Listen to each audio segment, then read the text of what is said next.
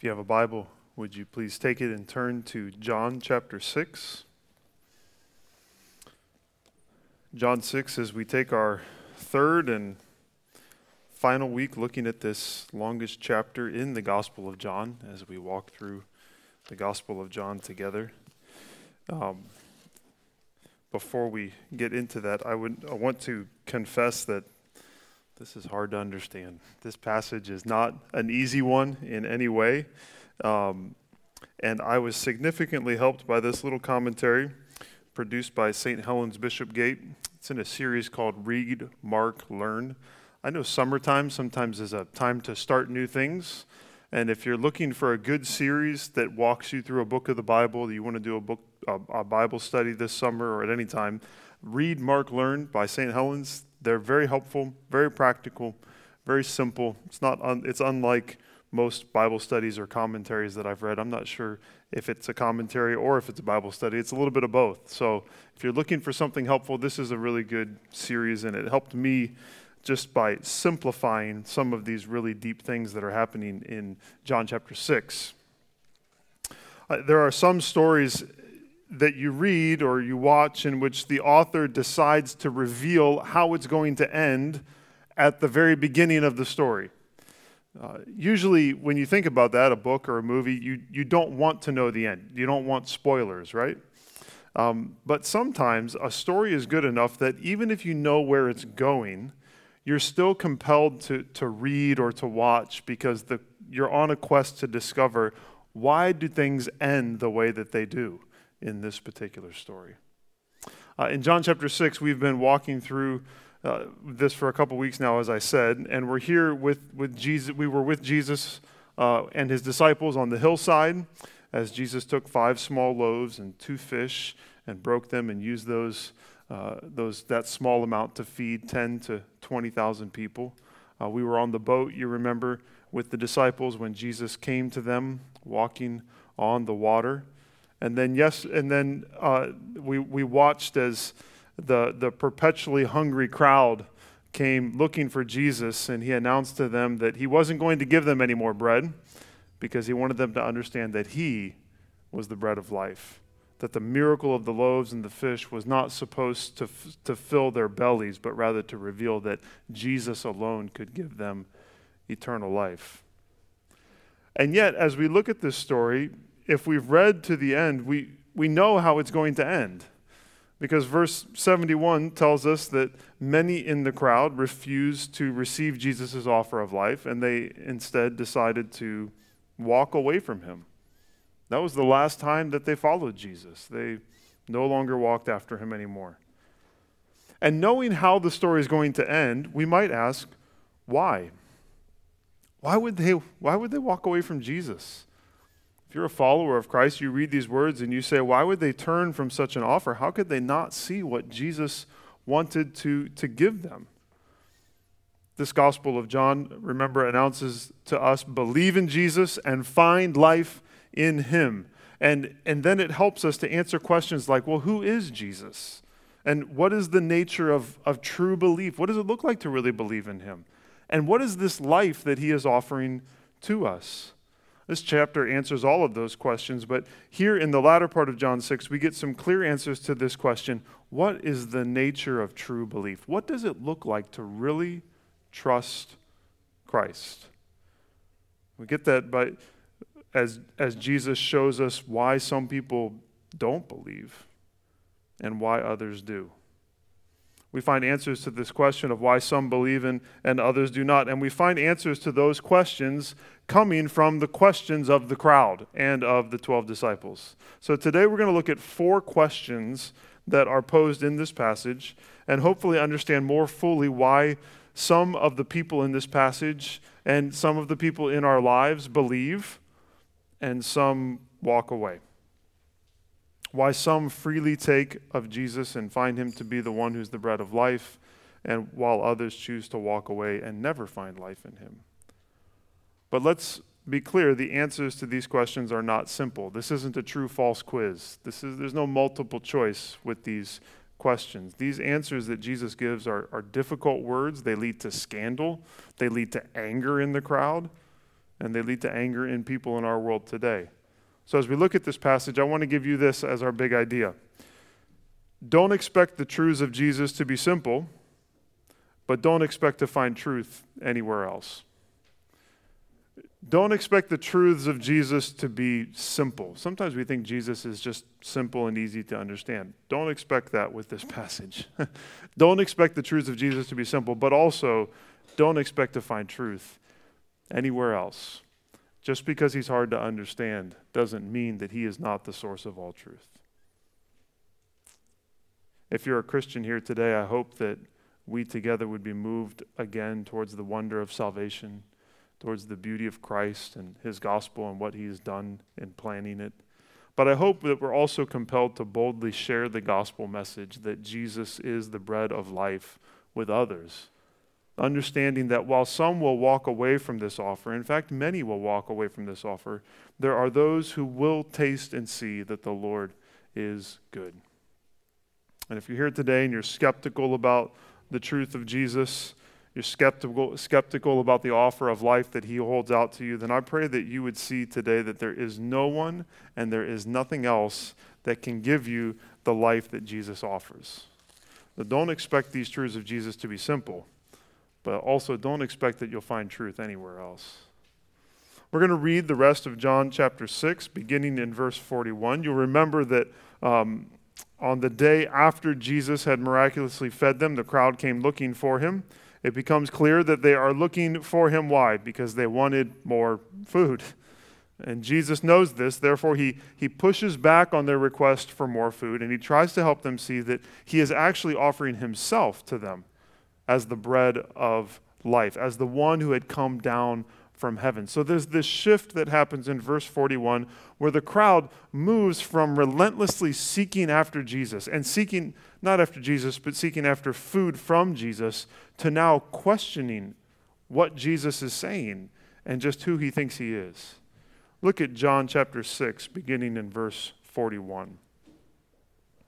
So the Jews grumbled about him because he said, I am the bread that came down from heaven. They said, is not this Jesus, the son of Joseph, whose father and mother we know? How does he now say, I have come down from heaven? Jesus answered them, do not grumble among yourselves. No one can come to me unless the Father who sent me draws him, and I will raise him up on the last day. It is written in the prophets, and they will all be taught by God. Everyone who has heard and learned from the Father comes to me. Not that anyone has seen the Father except he who is from God. He has seen the Father. Truly, truly, I say to you, whoever believes has eternal life. I am the bread of life. Your fathers ate the manna in the wilderness, and they died. This is the bread that comes down from heaven, so that one may eat of it and not die. I am the living bread that came down from heaven. If anyone eats of this bread, he will live forever. And the bread that I will give for the life of the world is my flesh. The Jews then disputed among themselves, saying, how can this man give us his flesh to eat? So Jesus said to them, truly, truly, I say to you, unless you eat the flesh of the Son of Man and drink his blood, you have no life in you. Whoever feeds on my flesh and drinks my blood has eternal life, and I will raise him up on the last day. For my flesh is true food, and my blood is true drink. Whoever feeds on my flesh and drinks my blood abides in me, and I in him. As the living Father sent me, and I live because of the Father, so whoever feeds on me, he also will live because of me. This is the bread that came down from heaven, not like the bread the fathers ate and died. Whoever feeds on this bread will live forever. Jesus said these things in the synagogue as he taught at Capernaum. When many of his disciples heard it, they said, this is a hard saying. Who can listen to it? But Jesus, knowing in himself that his disciples were grumbling about this, said to them, do you take offense at this? Then what if you were to see the Son of Man ascending to where he was before? It is the Spirit who gives life. The flesh is no help at all. The words that I have spoken to you are spirit and life, but there are some of you who do not believe. For Jesus knew from the beginning who those were who did not believe and who it was who would betray him. And he said, "This is why I told you that no one can come to me unless it is granted him by the Father." After this, many of his disciples turned back and no longer walked with him. So Jesus said to the 12, "Do you want to go away as well?" Simon Peter answered him, "Lord, to whom shall we go? You have the words of eternal life, and we have believed and have come to know that you are the Holy One of God." Jesus answered him, "Did I not choose you, the 12? And yet one of you is a devil." He spoke of Judas, the son of Simon Iscariot, for he, one of the 12, was going to betray him. Powerful words of Jesus. It's true that we shouldn't expect the words of Jesus to be simple, but we also shouldn't expect to find truth anywhere else. 4 questions is what we're looking at. The first key question of this passage is found in verse 41, verses 41 through 51, address a question of presumption, we'll call it. Or you could say assumption if you want. Presumption, assumption, I think they're the same thing. A question of presumption, which is, how can this man say he is from heaven? A question of presumption. How can this man say he is from heaven? Notice this key and revealing word, grumble. So the Jews grumbled about him. Jesus points it out in verse 43, and then he senses that they're grumbling again in verse 61. Biblically, it's a word that we associate with the Israelites in the wilderness. They grumbled. They grumbled when things got difficult and they didn't get what they wanted. And their grumbling caused them to miss an opportunity to trust in God. Much of the same thing is happening here, actually. Remember, the shadow of the Passover celebration is over this entire chapter. And here we find God's people grumbling. Why? Grumbling because of a difficult teaching of Jesus and because they're not getting what they want. What did they want? They wanted food. They weren't getting it. And then they, instead of getting food, they got a hard teaching. And so they grumbled and missed an opportunity to trust in Jesus. So what's their hang up? Why are they struggling with this teaching of Jesus? Well, first off, they're grumbling because Jesus said he came from heaven. And they said he couldn't have come from heaven because we know his parents. How can he claim a heavenly origin if he has earthly parents? Now, not surprisingly, this is a very earthly way of thinking. Remember, we've seen throughout John's gospel that we naturally think in very earthly ways, and therefore we struggle to understand the wisdom, the heavenly wisdom that Christ has brought down. So they're thinking in a very earthly way. We know this guy's parents, he can't be from heaven. But this is also a very presumptuous question. They look at Jesus and they assume immediately that they understand him. They know exactly who he is. Do you ever have someone presume to know exactly who you are? They look at you and they automatically make assumptions about you. They know who you are. Maybe we can say that we do that to other people. We look at them and we assume that we know everything about them. We know their life story, why they act the way that they do. Well, they're doing that here with Jesus. They look at Jesus and they assume immediately that they understand him. Earthly parents means he's not from heaven. And on this and on many other points, many people follow in their footsteps in our world today. The crowd presumes to understand who Jesus was, and so too the world presumes that they know who Jesus is. They say, well, he was a man. Sure, he was a historical figure who seemed to have some sort of a large following, but he certainly wasn't God. That's not possible.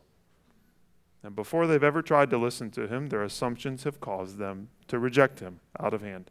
They assume that their earthly wisdom, that their earthly eyes are superior to any heavenly revelation that Jesus might bring. They're not going to listen to what Jesus says about himself because they've already presumed to decide who he is.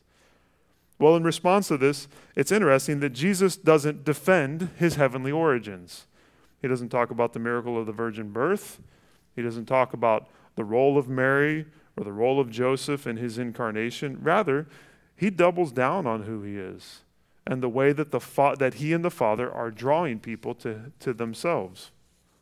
He speaks of the fact that in the plan of redemption, the Father is drawing people to believe in the Son, and that those who believe in the Son will be resurrected by him on the last day. Again, a common theme, they will rise in the last day. But it says that an understanding of this truth must be given supernaturally by God. It's not something that we can come to on our own. And in saying that, he quotes Isaiah 54, that those who come to believe the truth are taught of God. And then he says that he is the one who has seen the Father and is from God. Therefore, he is able to teach the truth about God in a way that no one else can. He has the authority to do that. The crowd, and we along with them, naturally want to rely on our own wisdom and our own observations. But Jesus makes it clear that our reason and our intellect only get us so far. And if that's all we are relying on, then we will reject him. Because only those whom the Father draws, only those supernaturally taught by God, by the one who has come from God, who has seen God, by Jesus, only those will receive him. So having invited them to rely on this heavenly witness instead of their earthly presumption, he goes back to speaking of himself as the bread of life. And here he specifically says that he's better than the manna that the Israelites ate. Well, that's what the crowd wanted. They'd have been happy if Jesus said, "How about some manna?" They would have been thrilled. But he says he's better than the manna. Of course, we know that the Israelites, even when they were initially ecstatic about the manna, they eventually came to grumble about it, didn't they? They got sick of the manna. Not only that, but Jesus says they ate that bread, and what happened to them? They died. It says that twice in this passage. The people who ate the manna died. The manna could not sustain them, at least for eternity. But Jesus is offering them a bread that if they will eat it, he says, you will live forever. Again, if they are stuck in an earthly way of thinking, they will miss what Jesus is offering, as will we. We will look for Jesus to satisfy all of our earthly appetites. And then when we find ourselves hungry again, what are we going to do? We will grumble, just like the crowd and just like the Israelites. When we get what we want and it stops satisfying us, we'll come to Jesus and we'll say, "Give me more, Jesus." And we will reveal that we never actually wanted Jesus. We just wanted the gifts that he could give to us. But the problem with earthly bread is that you have to keep eating it. And even if you keep eating it, you'll still die. But Jesus, the true bread from heaven, is a feast that will never run out and that will give us life for eternity. If we come to Jesus with presumptions about him, or presumptions about what we need to be really satisfied, what he should give us, then we will reject him. But if we look to him, not with presumptions, not determining what we need, not determining who he is, but wanting to hear from him, if we look to him for heavenly wisdom and we ask that God would teach us in a supernatural way, supernatural truths, then we will find out something. We will find that Jesus is living bread, the living bread that we're all looking for. I think this helps us to pray for our own souls, but also for those that are outside of Christ that we love. We pray that God would draw them. How? By opening their eyes to their false presumptions about who Jesus is, and also to their incorrect conclusions about what will satisfy their souls. So we pray for our friends and our family members, and we say, God, help them to see that what they assume is true about Jesus isn't true, and help them to see that what they assume will satisfy them really will not. Well, the crowd again missed the point, though. And this time it was because of the last word that Jesus uses in verse 51. I am the living bread that came down from heaven. If anyone eats of this bread, he will live forever. And the bread that I will give for the life of the world is my flesh. So we find in verses 52 to 59 a question of offense. The first is a question of presumption. This is a question of offense. And the question is, how can this man give us his flesh to eat? How can this man give us his flesh to eat? As I read that, were you shocked? I think the boldness and the shock of Jesus' words are not hard for us to understand. And they're impossible to miss. He doesn't say it once, does he? He just keeps saying over and over again, unless you eat the flesh of the Son of Man and drink his blood, you have no life in you. It sounds strange to us, doesn't it? It sounds like some sort of cannibalism or some sort of like pagan ritual. Eat his flesh, drink his blood? Is Jesus trying to be offensive? No, I don't think so, but that's the result. The crowd asks, what are you asking of us, Jesus? I think to understand this, again, don't be surprised. We go back to the shadow of the Passover celebration that is over all that is happening here. Because I think it helps us to see that what Jesus, the Lamb of God, is saying is that the Passover meal of the Jews that commemorated the faithful, let me start over. This is what he's trying to say. The Passover meal of the Jews commemorated when faithful Jewish families in Egypt, when they took a spotless lamb into their home. You remember this story from the Old Testament. They take this lamb into their home, and after a set number of days, what do they do with that lamb? They kill that lamb. They kill the lamb, and they take the blood of the lamb, and they put it on the doorpost of their house. And then what did they do with the rest of the lamb? They ate that lamb in their house. They did it standing up so that they were ready to leave when they were freed from slavery after the angel of death passed over and killed all the firstborn of Egypt, but spared those who had the blood on their doorpost. Flesh and blood were at the heart of this celebration. And it was a celebration of the greatest act of redemption in Israel's history.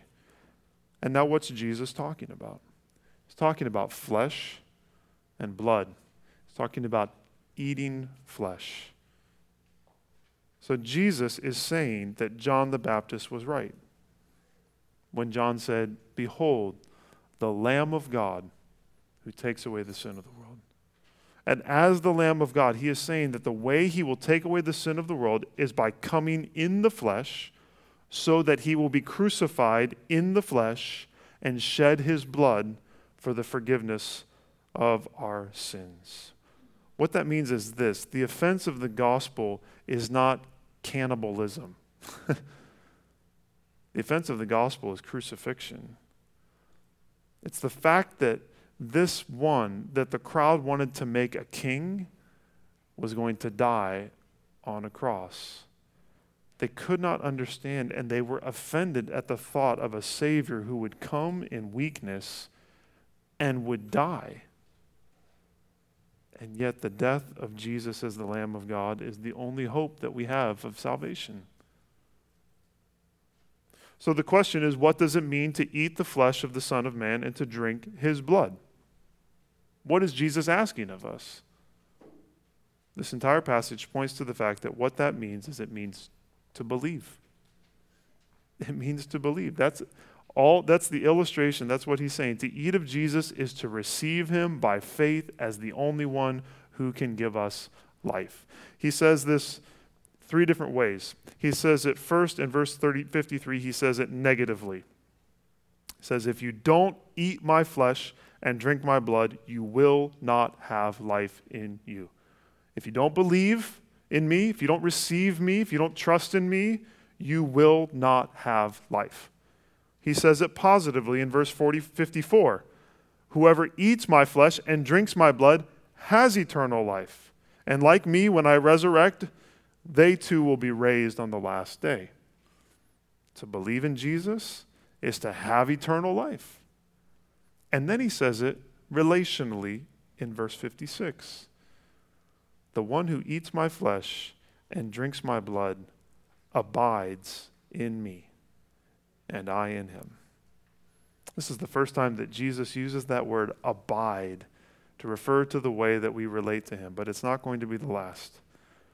In using this term, he says that the relationship between Jesus and those who believe is like the relationship between the Father and the Son. Did you see that in verse 57? Verse 56, whoever feeds on my flesh and drinks my blood abides in me and I in him, as the living Father sent me, and I live because of the Father. So, in the same way, whoever feeds on me, he also will live because of me. Jesus says that the living Father is the reason that the Son lives, and so too the crucified and resurrected Son is the reason that those who believe in him will also live. What a promise that is. If we believe and so partake of Jesus, then we are in Christ, and Christ is in us, and he gives us eternal life just as the Father gave life to the Son. In verse 58, Jesus comes back to his chorus. He comes back to the illustration of the bread once again, and he says that his flesh is not like the manna that was eaten for a time, but then those who ate it became hungry. No, he is the bread of life, and to eat his flesh and drink his blood through believing in him is to have eternal life. There's no way to receive that eternal life, the eternal life of Jesus, other than to believe in him. There are those who look at this passage and say that it's directly related to the Lord's Supper, and especially this section here. So let me just speak to that for a minute. If we connect it to that, this teaching can get a little confusing. And people look at this and they say that the eating of the bread and the drinking of the cup in the Lord's Supper is an actual eating and drinking of the flesh and the blood of Jesus. Two thoughts. First, while this passage has echoes of the Lord's Supper, I don't think it is directly related to it. Colin Brown says it this way: John 6 is not about the Lord's Supper. Rather, the Lord's Supper is about what is described in John 6. I think that's the right way to think about it. Jesus is not describing the Lord's Supper, but he is describing what the Lord's Supper represents. But that means that we shouldn't draw out truth specifically about the Lord's Supper from this passage. Secondly, I think that if we would, as I thought about this, to think that Jesus is saying that we need to literally eat his flesh and drink his blood, and that we do that in the Lord's Supper, to do that is to fall into the very trap that Jesus is trying to help these individuals break out of. And what is that trap? It's the trap of thinking that in purely physical and earthly ways, not in spiritual, heavenly ways. In other words, why would we need to eat something physical in order to obtain spiritual life? That's what Jesus is talking about here. He's not talking about physical life. He's talking about spiritual life. And so he's speaking in spiritual ways. Why would God require the consuming of Jesus' body and blood to give life to our immaterial souls? Therefore, I think to eat Jesus' flesh and drink his blood is to believe in him.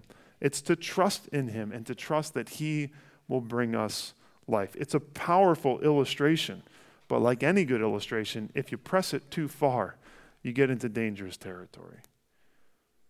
So, ultimately, the question is, will we believe? Will we believe? Will we eat the flesh and drink the blood of Jesus? And who will believe? That's the third question. It's asked and answered in verses 60 to 66. It's a question of rejection. A question of rejection. Who can listen to this teaching? See that in verse 60. When many of his disciples heard it, they said, "This is a hard saying. Who can listen to it?" Remember, the crowd presumed to know who Jesus was. They're offended at the thought that he would suffer and die, which means that this is a hard teaching. And it's so hard that they can't think of anyone who would ever believe this. The question, who can listen to this teaching, they assume the answer. No one. No one's going to listen to this. It's too much. In response, Jesus refers to the cross, I believe. even more clearly when he says, in a sense, do you find these words offensive? You notice that in verse 61. Do you take offense at this? Yeah, they did take offense at this. Then what if you were to see the Son of Man ascending to where he was before? I think what he's saying is, you find these words offensive? What about when I ascend? What about when I am lifted up on the cross to die? Because that is the way I will go back to the Father. The way I will ascend back to where I was before is through death and through resurrection. When that happens, you're offended by my words. What about my death? The cross, again, is the stumbling block of the gospel. The thought that our sin is so heinous, is so ugly that Jesus has to die for it is not something that people want to hear. People want to hear that they're basically good and that God will accept everyone in the end. Or they want to hear that they're capable of doing good things and they can be made right with God. These are the kinds of salvation messages that we want to hear. We don't want to hear the ones that have a man being killed for our sins. We don't want to hear that kind of message that it's only through believing in him, through eating his flesh and drinking his blood, that we can find life. Those are hard messages and ones that our hearts naturally want to reject. So can anyone listen to this message? Will anyone receive this? And the answer is yes. But who?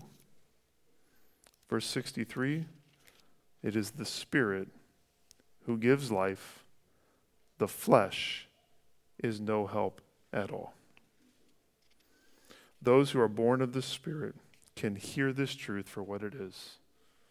Jesus is clear, the flesh profits nothing. The flesh will not save you.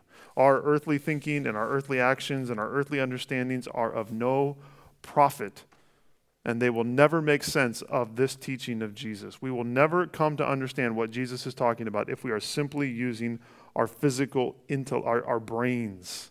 It will not make sense to us. But if we, John chapter 3, are born again through the Spirit, then our eyes are open to see that it is Jesus and Jesus alone that can give us life.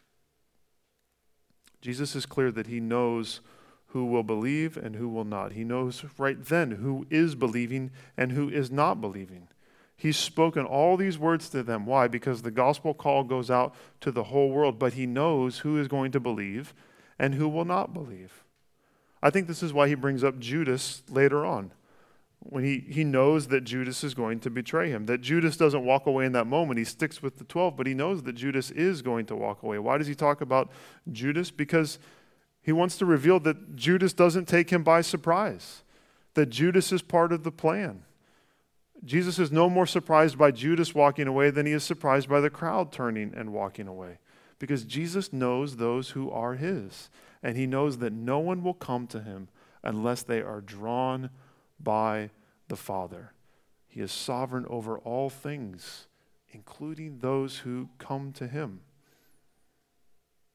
We can see Jesus then in the 12 looking at this crowd as they leave the synagogue, go off and board their boats and go back across the lake, never to follow Jesus again.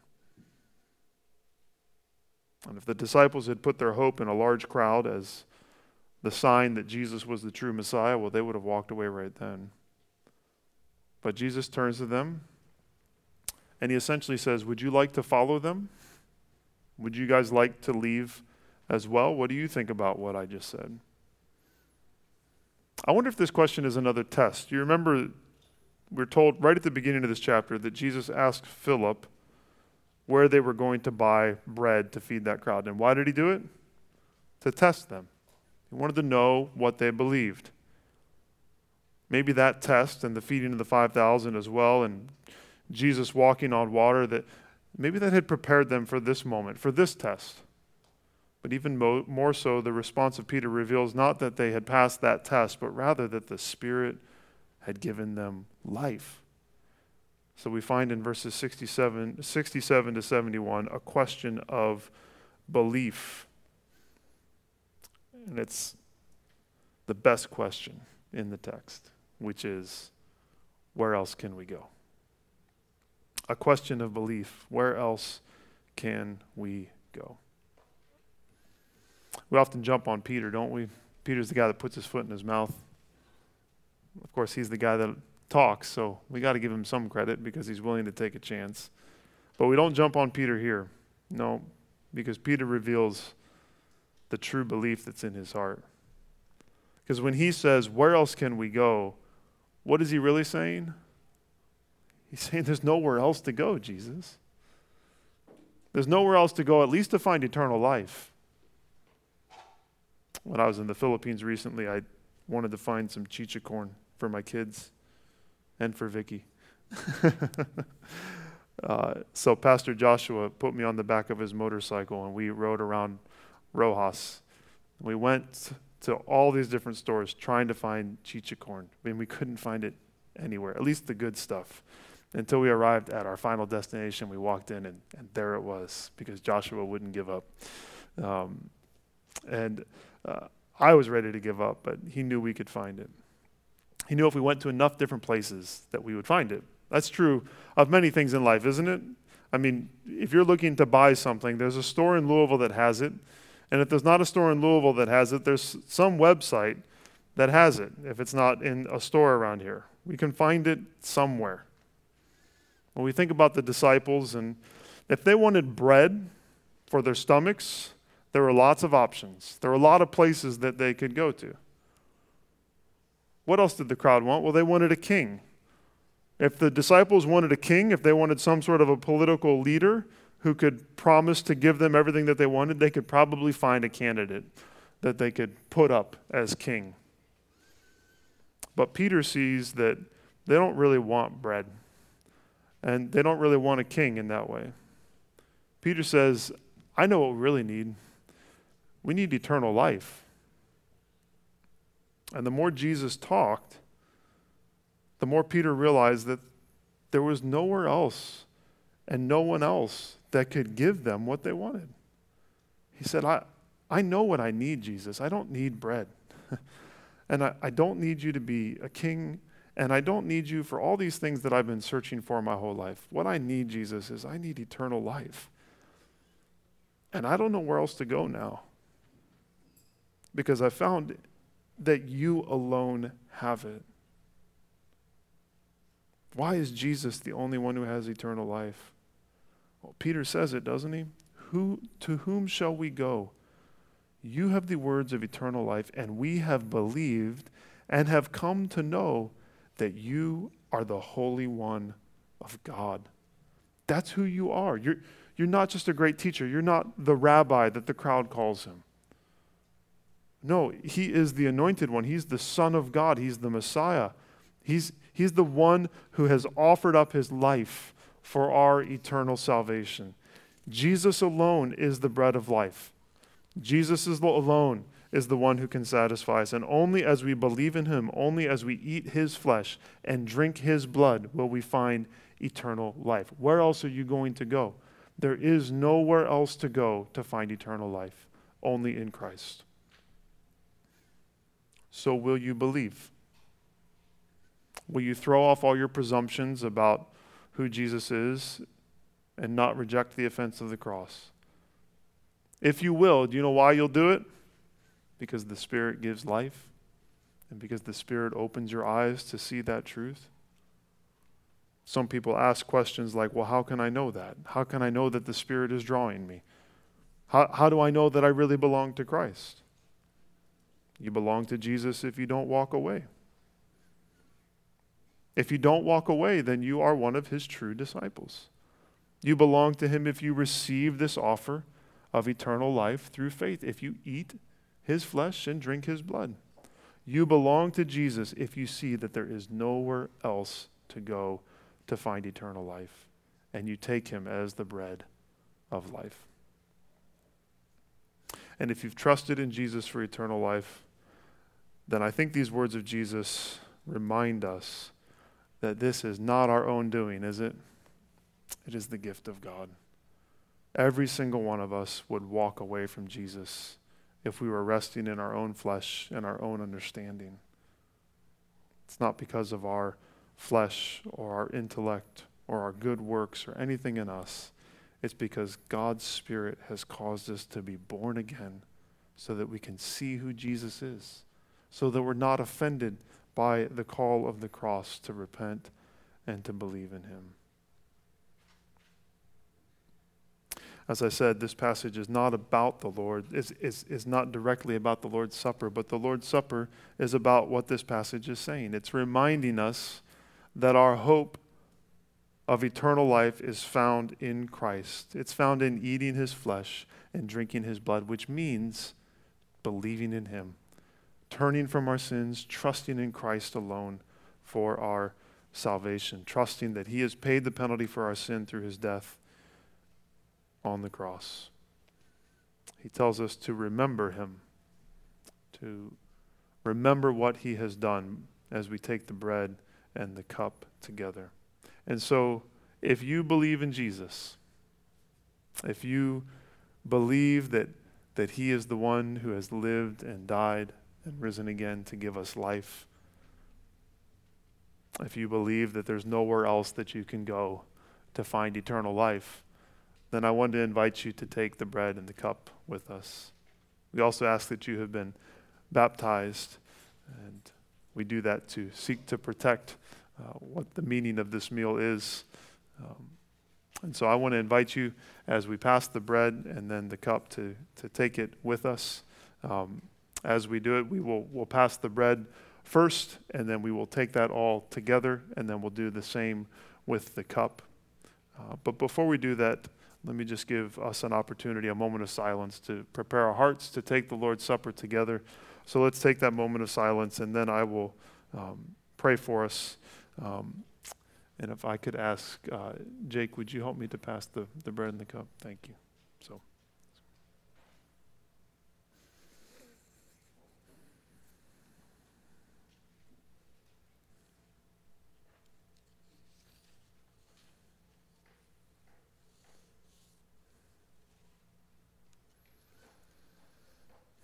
Father, we confess that these words are not easy to understand. They are not simple, but they are truth. And so we thank you for them, that they lead us into truth, that they remind us that our only hope is in Christ. I pray as we take the bread and the cup together that you would cause us to do it in a way that glorifies you as the author and the perfecter of our salvation, as the one who has awakened us to the truth, as the one who alone can give us eternal life. I ask this all in Jesus' name. Amen.